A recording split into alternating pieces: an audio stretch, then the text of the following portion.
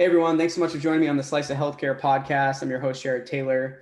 Today I'm speaking with Sach Jain, the founder and CEO at Carum Health. How are you today? Good. Thanks for having me, Jared. Absolutely. I'm excited for us to chat. I think we should dive right into it. I'd love if you could tell the audience a little bit about your background, and then we'll talk more about your company. Sure. So I'm Sach Jain, founder and CEO of Carum Health. I'm a computer scientist and engineer by training, but I've spent now over a decade in the guts of healthcare payments. Started my career working for a hospital revenue cycle management company, one of the darkest corners of healthcare, where these are the companies that hospitals hire to chase patients, chase health plans, and all the crazy stories you hear in the media about patients receiving bills that they thought they should not own. They are done systematically, through a hospital revenue cycle management company. And I realized that, given my engineering background and learning about healthcare outside in, that the way we pay for healthcare is completely wrong. It is like buying a car part by part. Everyone is busy billing for all different parts of the car. No one is worried about whether the car actually works or the driver has a good experience. So my journey since then has been about trying to find a solution where you can rationalize healthcare purchasing, and spent some time in healthcare reform after this company. And that's where this idea came that I felt could be transformative. So we launched Carum Health in 2014. We are 7 years young. And our first focus is on surgeries. So why surgeries? The reason being, one, this is perhaps the biggest and most neglected part of healthcare that is not getting enough attention. Employers spend almost half of their total medical spend on surgical procedures. And these are procedures like hip replacement, knee replacement, bypass surgery, bariatric surgeries, etc. We all know there's a lot of great solutions that are upcoming in the primary care and chronic care space, but nothing is really happening in surgical care, which is perhaps the big Wild West. The cost of the surgeries are all over the place. RAND recently did a study where they found employers pay almost 2.5x compared to Medicare for surgical procedures. And for the same procedure, the cost is just 2.5x higher. Patient experience, we all know, is terrible, and the quality is all over the place. So that's where we are focused on. And what we have done is we have built a tech platform ground up for surgical episodes.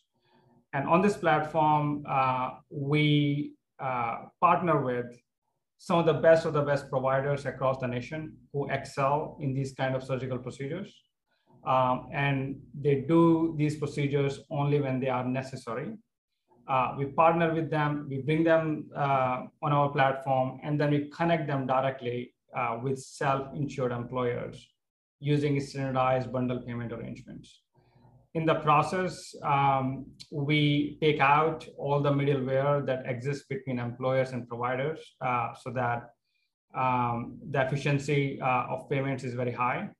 And because we have selected these providers based upon their credentials of avoiding unnecessary surgeries, and when they do surgeries are a huge success, the quality and the outcomes are through the roof. And this approach has really resonated in the market. We are currently partnering with some of the top hospitals across US, like Cleveland Clinic, Mayo Clinic, Johns Hopkins, Stanford, Rush Medical Centers, just to name a few, who are typically the market leaders in the market we are in. And then on the employer side, we are working with several public and private sector employers. We are working with state governments. We are working with several Fortune 500 companies, including 5 of the Fortune 100 companies. And so the model is delivering the value that we had targeted to do at the beginning of starting the company. Thank you for that. Yeah, it's very interesting what you're working on, and you're also able to, I'm sure one of the parts you like most is how you're able to work with all these different parties, but while still focusing on, your core focus. So that's excellent. I'd be curious if you could take us through, and if you can't, totally understand, but can you talk us through for one of these use cases for the people that you're working with, kind of how that flow of working using the Carrum platform works for them? Yep. So if an employer is using Carrum, one of their employees is based out of San Francisco Bay Area, and they require a hip replacement surgery. First, given just the way we pay for healthcare in our current healthcare system, any provider typically will go to in your network. They will be all keen to do the surgery on you because that's how they make money. And as a member, it's just very difficult for you to figure out which providers are good, who do surgeries when they are necessary, and when they do surgeries, the outcomes are really great. Plus, another challenge members face is that if they want to know how much this surgery will cost, no one is going to tell you how much it's going to cost. You will go through the surgery, and after that, the bills will start streaming in. And something typically will go wrong somewhere where, let's say, an anesthesiologist is out of network and sending you a $10,000 bill.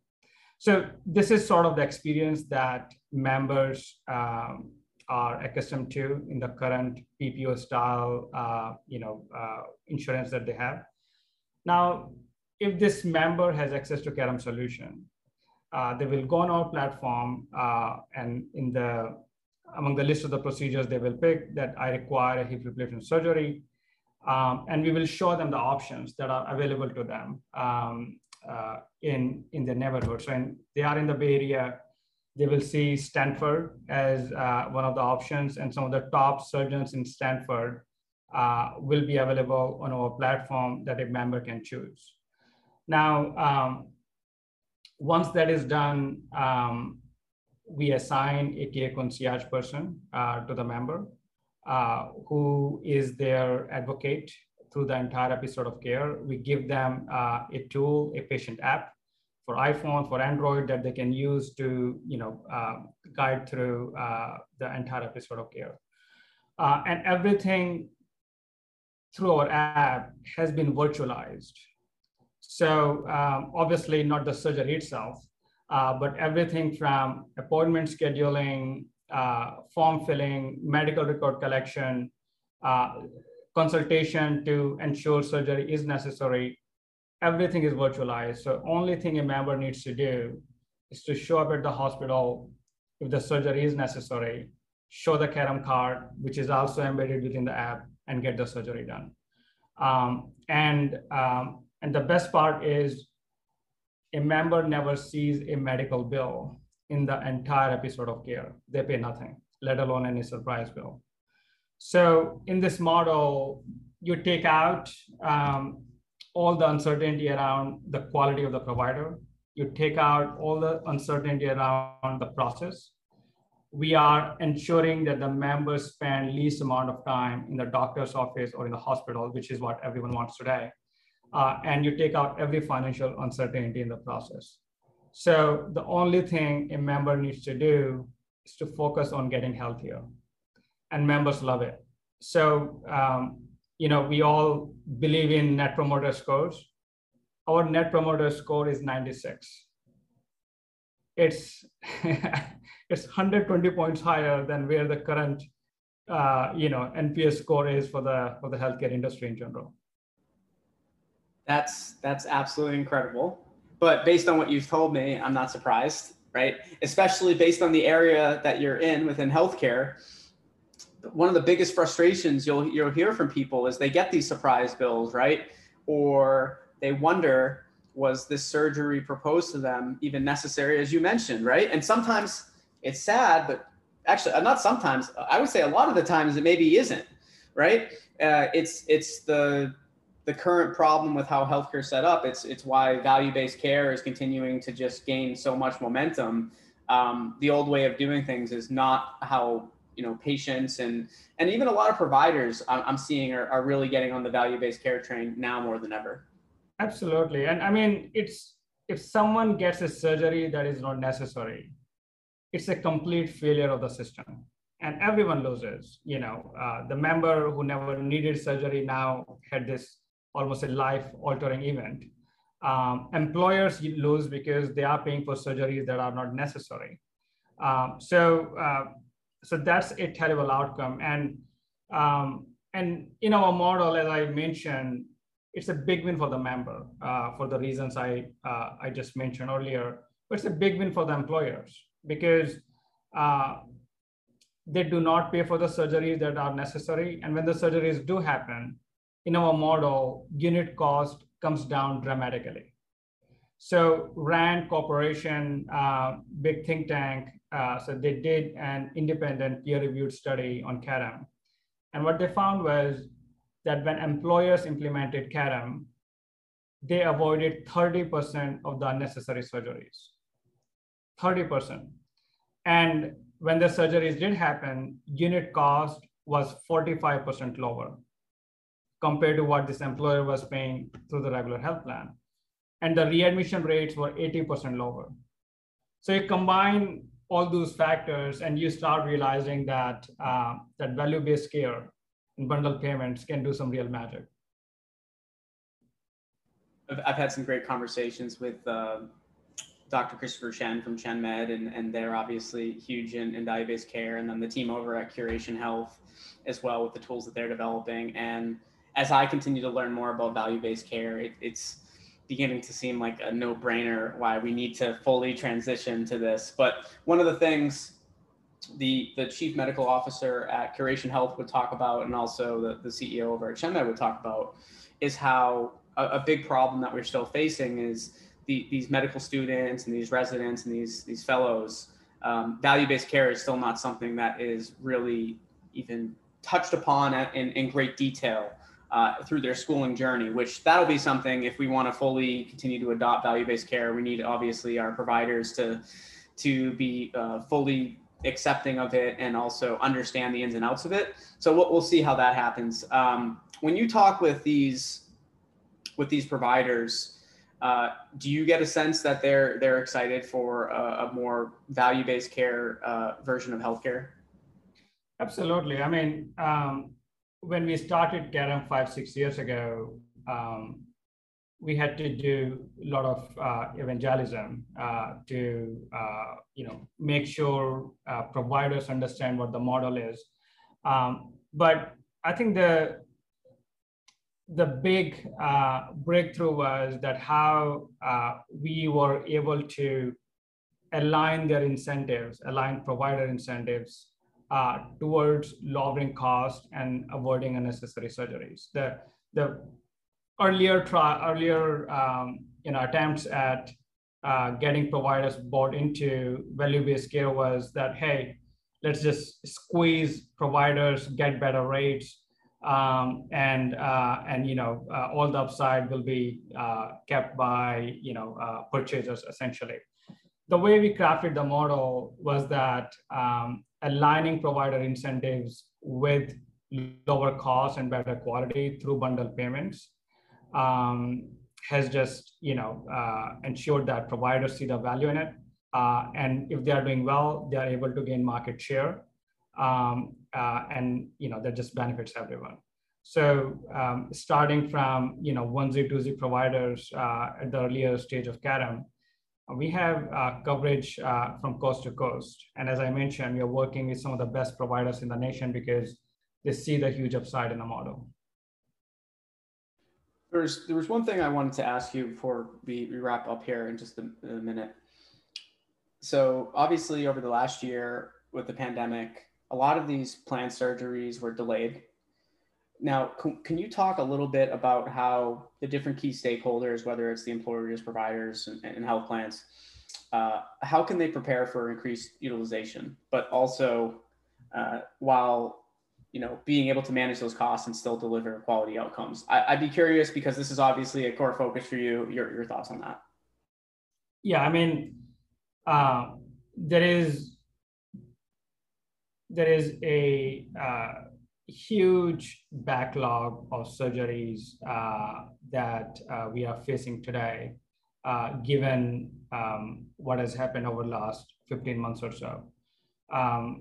We saw a recent study which says that even just for joints and spines, there's a backlog of 1 million procedures, which is, if you convert into dollars, it's almost $75 to $90 billion spend for employers alone. And in our discussions with employers, I mean, that is, I will say, the top of the mind issue, that as these procedures come back, employers want to do a few things. One, they want to make sure they have the right infrastructure, right solutions in place, so that when the market really opens up, they can direct their members, their employees, to the right providers in an expedited fashion. Second is, given the amount of the spend, they want to make sure these surgeries happen only when they are necessary. And when they do happen, the unit cost goes down and the outcomes are great. Another area of huge concern is that no one wants to spend an extra minute in the doctor's office or in the hospital than necessary, which traditionally has been the case in the regular PPO style networks. So just as a result, the interest in finding solutions like ours has been extremely high.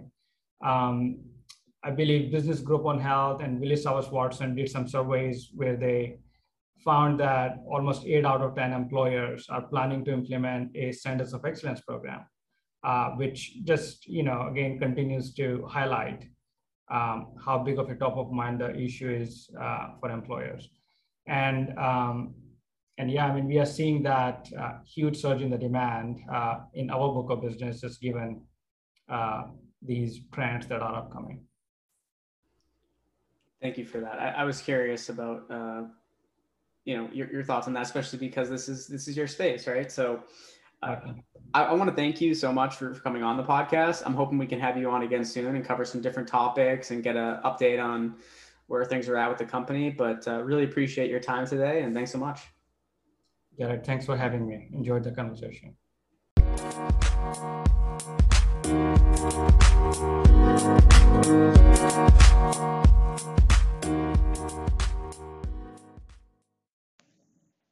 Thank you to everyone that listened to this week's episode of the Slice of Healthcare podcast. If you'd like to check out more of our podcasts, we're available on all the major podcast channels. And you can check us out on our website, www.sliceofhealthcare.com. And that'll have all of our past guests on there. You can see our sponsors, and you can learn more about actually becoming a guest. Thanks, and look forward to another episode next week.